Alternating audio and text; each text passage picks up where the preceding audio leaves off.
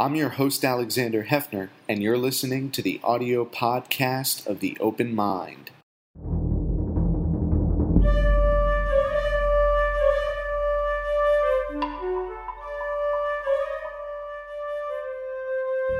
I'm Alexander Hefner, your host on The Open Mind. I'm delighted to welcome to our broadcast today, David Linden. He's professor of neuroscience at the Johns Hopkins University School of Medicine. Thank you so much for your time today, Professor. Thanks for having me on. Let me ask you about the new Science of Human Individuality, your book, Unique. What have you found during this period of the pandemic to be most resonant in thinking about the unique personalities of Homo sapiens, of human beings? What has struck you during this unique and unprecedented, once-in-a-century type event? Well, I would say we're unique whether we're dealing with COVID or not. But I think the thing that is clearest to me is that when there's much more that contributes to our individuality than most people imagine. A lot of times people go to the phrase nature versus nurture, meaning what is not hereditary must come from nurture, meaning how your parents raised you, how your community raised you. The thing that I think is clearest from recent work in genetics and neuroscience is that formulation is simply untrue. That nurture is only one small part of the experience that forms us as individuals, that it's not just experience in the family or even social experience or experience that could be written down as memories, but everything that impinges upon us from our time in the womb to our last day, including the foods we eat. And this is actually very relevant to COVID. I found a way to bring it back. We know that if your mother is fighting off an infectious disease while she's carrying you, that this increases your chance of developing schizophrenia or autism by about fourfold. We know this from the 1918-1919 pandemic flu, for example, where women were carrying their babies over the winter of 1918-1919, and we followed up with them. What we don't know is whether women who are carrying children now and are fighting off COVID will see a similar effect in their offspring. Let me ask you about the genetic predisposition, or what I would call genetic preparedness for events like pandemics, but the way that we ought to analyze the genome and be prepared for different eventualities. It doesn't seem like there was enough thinking early on in the pandemic on how we could employ the study of the genome and our genetics to help us fight this thing. Well, in truth, there was very little work on coronaviruses at all. So people got interested in them briefly during SARS, which was also a coronavirus, and then later during MERS, the Middle East Respiratory Syndrome, which was a camel transmitted coronavirus, and then funding for it just crashed. And as you know, funding to study coronases in the wild, including the reservoir of bats in China, where this virus likely came from, crashed as well. You're absolutely right, though, that genetic individuality makes a difference. Viruses enter cells not by just smashing through the wall of the cell like a tank through the wall of a building, but rather they gain entry by binding particular receptor proteins, and those receptor proteins are encoded by genes. So the same way that there are long-term non-progressors with HIV, because the receptor that HIV uses to get into the T cell in the blood doesn't readily bind the HIV virus, there are very likely people who are fortunate who bear mutations in the appropriate receptor for coronavirus that renders them partially or completely immune. And that would be extremely interesting to know about. Is that kind of work going on now in your department and others? That is how we can understand our genes better to prepare for the rest of this pandemic and potential next pandemics? Well, understanding, so it used to be that just to sequence a human genome was a worldwide hundreds of $1 million effort. And you probably remember during Bill Clinton's time, it was a big deal. We finally got the human genome. But of course, there is no the human genome. There are all the subtle differences in all the human genomes of all the individuals. Right now, technology has advanced to the point where you can sequence a human genome for about $1,000, maybe even a little less. And so as a consequence, now we're in an era where the promise of individualized medicine will soon be realized. There are already things that we know about. We can test you genetically and say, well, if you have this gene, you're very likely to get breast cancer, so you should probably take preventative measures, or you're likely to react badly to this drug, so we won't give it to you. But this will expand enormously, and it will be very interesting to see how that interacts, particularly with infectious disease. In the scientific community right now, to what extent is there, if at all, skepticism around the individualized approach? Because it was, in some ways, something that folks were afraid of delving into too deeply as a result of eugenics movements and sort of the tendency to associate genes with skin color or race and to, castigate cohorts of society. I'm wondering what the climate is right now in the scientific community. Well, I think it's something that is very actively debated right now. And I think there are several levels of debate. One is it a good use of limited resources, right? Is individualized medicine, which right now is a rather expensive thing to do, that is only really going to be it's really only going to be available to people who have really good health care. Is that really the best way we as a society can marshal our forces to increase the public health? So that's one issue.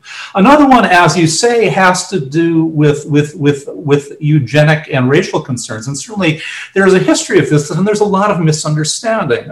For example, a lot of people and a lot of doctors think that sickle cell disease is a disease of people of African ancestry. And it's true that people with African ancestry do have a higher rate of sickle cell. But sickle cell exists because if you have one copy of the sickle cell gene, it is protective against malaria. What that means is that this was an evolutionary adaptation, but it wasn't just in Africa. It was anywhere that malaria was endemic. So if you look at people from Sicily, or Sardinia, or certain places in the Middle East, or certain places in Asia where malaria is endemic, they also have sickle cell trait.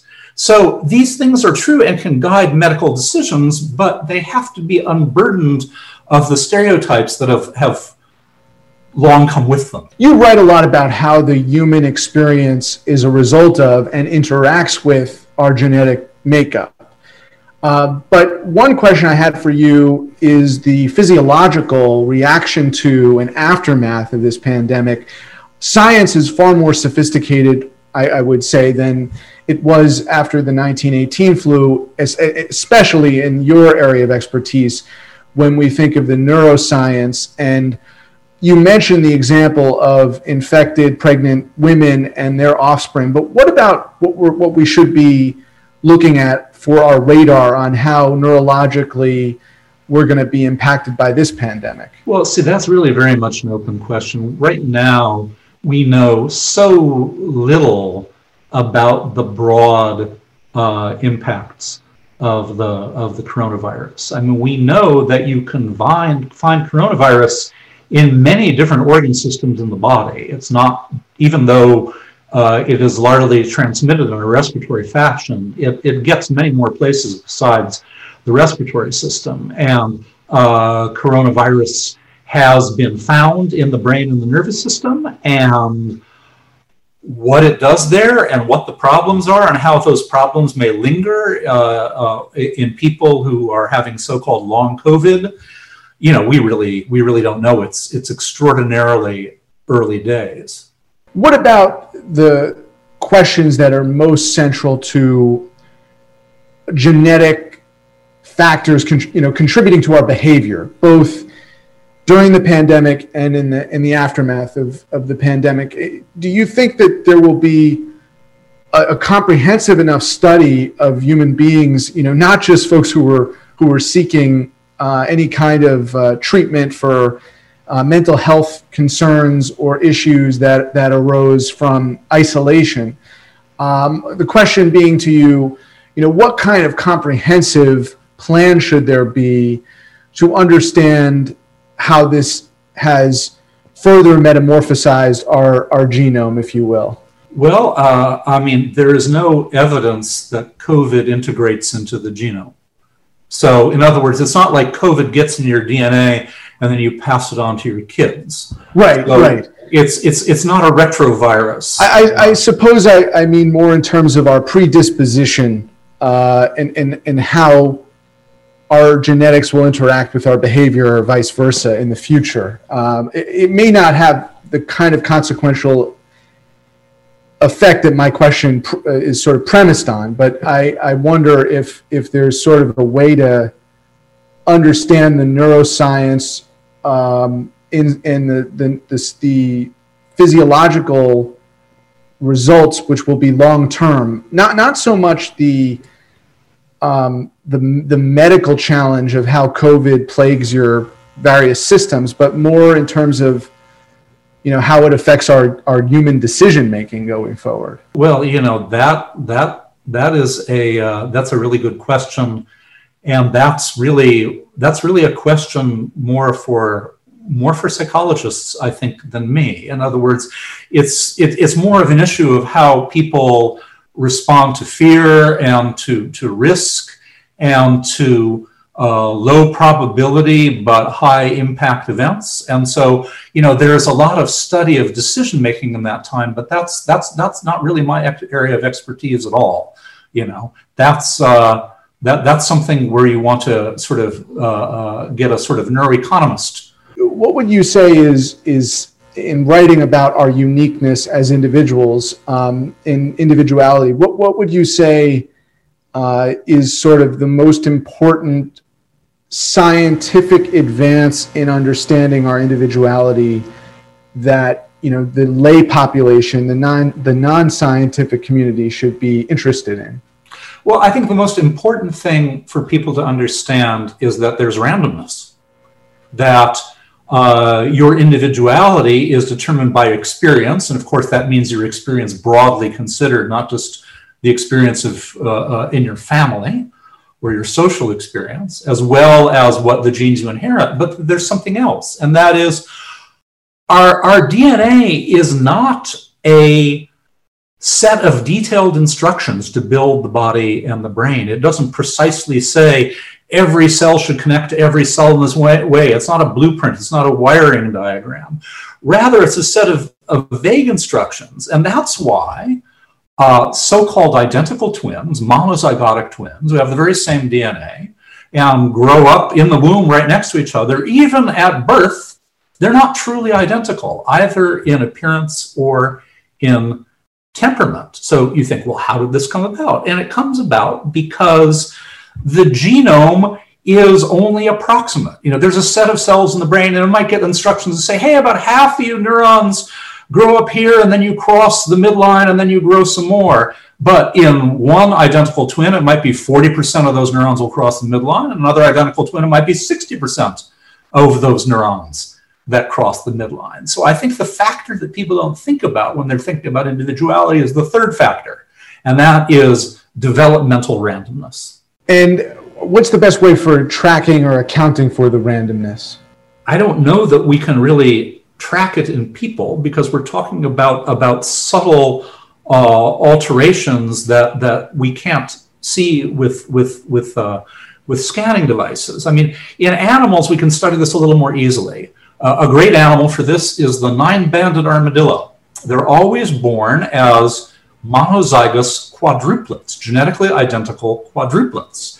And so you can take them and you can look at them, you can say, oh my gosh, this one, even though these are genetically identical and they wound up and they grew right together in their armadillo womb, this one has a liver that's 30% bigger than that one. And this one has a response to stress in terms of stress hormone secretion that's twice as big as that other one. And this is because of developmental randomness.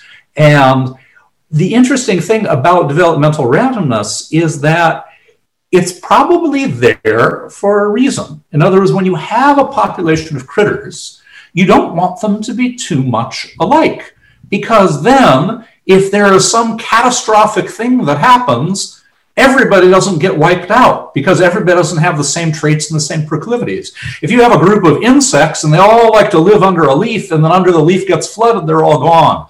But if some weirdos like to live not under the leaf, well, then they survive to seed the population into the future. In terms of the randomness of, what makes us tick and what makes us tick uniquely, you study in particular a question of our memory function, capacity to store memories. You study the molecular basis of how addiction actually occurs, something we've talked about pretty frequently on this program over these past years.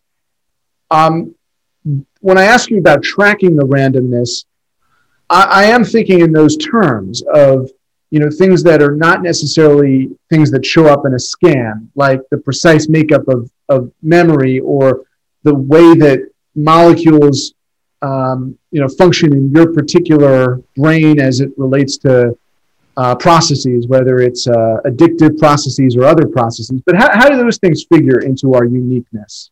Well, so most behavioral traits have a heritable component. So, for example, if we were to take a trait that psychologists like to talk about, like risk-taking, novelty-seeking behavior, that is something that is estimated to be about 40% heritable, or to say about 40% of the variability in that trait can be attributed to the genes you inherit. So then the question becomes, well, what's the rest? And most people would say, oh, it's stuff like, how your parents raised you and your birth order in the family.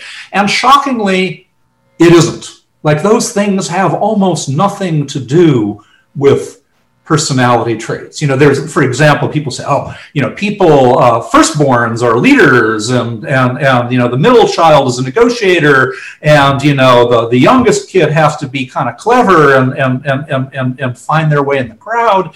And while it's true that these things hold for interactions within the family, once you get out of the family, these stereotypes completely fall apart, and you can understand why it is. The oldest kid, who's the big cheese in the family, they go on the playground, they're not the biggest anymore, or the strongest, or the fastest, or the smartest. And so behavioral traits are fascinating, and some of what determines them is heritable. A lot is not. Sometimes there are things that determine them that are not heritable, but are nonetheless biological, like the hormones that you were subjected to in utero or in early development. I don't want to say that social experience isn't important, but it's more important for some things than others. It's important for conveying a moral sense. It's important for conveying work habits and specific ideas about religion or employment, but it's not important in determining what psychologists measure in personality tests. So I don't quite know if you're saying it's nature versus nature instead of nature versus nurture, or if it's the question that we haven't properly defined wherein people are being nurtured, because you're saying that the family structure is overemphasized in the nurturing effect. Well, it is when it comes to personality, right? And it is in something like, for example, sexual orientation, right?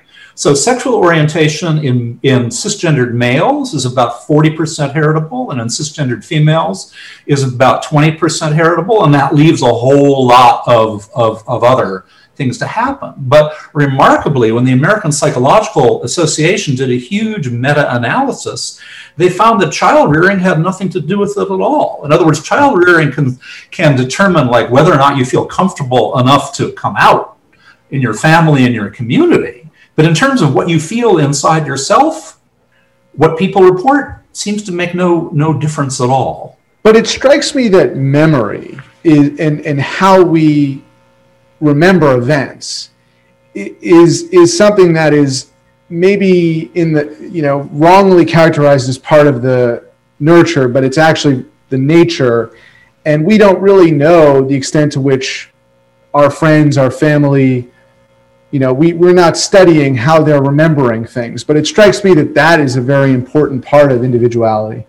Memory is crucial for individuality. Absolutely. That's an important factor for how we are formed through our life experiences, but it's not all of it. And I think the important thing to realize is that experiences in the world, when they affect your mental processes, ultimately do so by affecting the biology of your brain.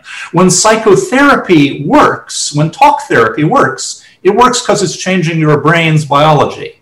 When meditation works, when mindfulness work, these things don't work on some mystical woo-woo plane. They ultimately work because they change the brain. And so, a lot of things that people think are in opposition really aren't. Ultimately, there are biological reasons why these social manipulations are indeed efficacious. My father was a psychoanalyst. He did a lot of good for people, and ultimately he did it by changing people's brains, literally. So with respect to memory, how much of memory do we have control over for the average person who is not the victim of a brain injury? What are the different categories of memory that, and how much agency, if you will, do we have over what we decide to remember? Well, memory is the sort of thing that is. When we talk about memory, we tend to think about memory for facts and events, but that's only a small part of memory. Memory also includes things like getting better at a sport, or your heart races when you hear a sound that was traumatic in your past. All these are forms of memory. Some of them are just other so-called non-declarative forms of memory. I think the important thing about memory for facts and events, particularly about memory for events, is that it's only as good as it needs to be. And the example I like to use is, if you've been to the beach once, you're going to remember everything about it with great fidelity. But if you've been to the beach 100 times, you're probably not going to remember many of the details of visit number 47 unless something really unusual happened. And you might think, oh, that's a problem. My memory is degraded. I'm confusing one thing with another. How can this be good? How can this be adaptive and help me get my genes in the next generation? And the answer is, a generic memory is actually more useful to you than a high fidelity individual memory of all 100 times you went to the beach. When memory fails, it fails in specific ways, and those ways are oftentimes more of a feature than a bug. Memory isn't useful to us when it's a static card catalog. Memory is useful to us when we can integrate it with our subsequent experience and with every emotional state that follows. Is memory only as good as we want it to be, David, or is it only as good as we need it to be? Well, I would say it's only as good as we need it to be, we now being a species, right? There are variations in terms of how people experience memory, and memory isn't unitary. I think we all know, for example, people who have perfect memory for faces or for song lyrics or for wine aromas. When I'm asking you that, though, I'm also asking it in terms of those people who may not want to remember certain things, who choose not to remember. You know what I mean? Well, memory can be good or bad, right? I mean, post-traumatic stress disorder is memory gone awry, right? When you have a memory that's written so strongly that you can't help but bringing it to mind, it interferes with your subsequent life. That's memory, and the memory might be accurate, but it's not doing you any good at all. Generally speaking, emotion is the currency for the strength of memory. Things that are emotionally salient, whether they're good or bad, are likely to be written into memory strongly. Things that aren't are more likely to be discarded or distorted. But I think one of the important things is that you store a memory, and then every time you recall it, you actually change it a little bit. Every time you recall a memory, it becomes it becomes susceptible to manipulation. And this is a good thing, because this is what allows our memories to be integrated with our present. And you know, the thing is that memory is subjective from the first moment. So, for example, if you and I are standing next to each other on the street, and there's a house fire, and we watch the fire trucks roll up. If I had a traumatic experience with fire in the past and you didn't, my experience of that event is already different from yours from the very first moment it happens, right? Its memory is always the experience of an event, not the event itself. David Linden, author of Unique, The New Science of Human Individuality. Thank you so much for your knowledge and your insight today, David. Thank you for having me on. It was fun. Please visit the Open Mind website at 13.org/openmind to view this program online or to access over 1,500 other interviews. And do check us out on Twitter and Facebook at Open Mind TV for updates on future programming.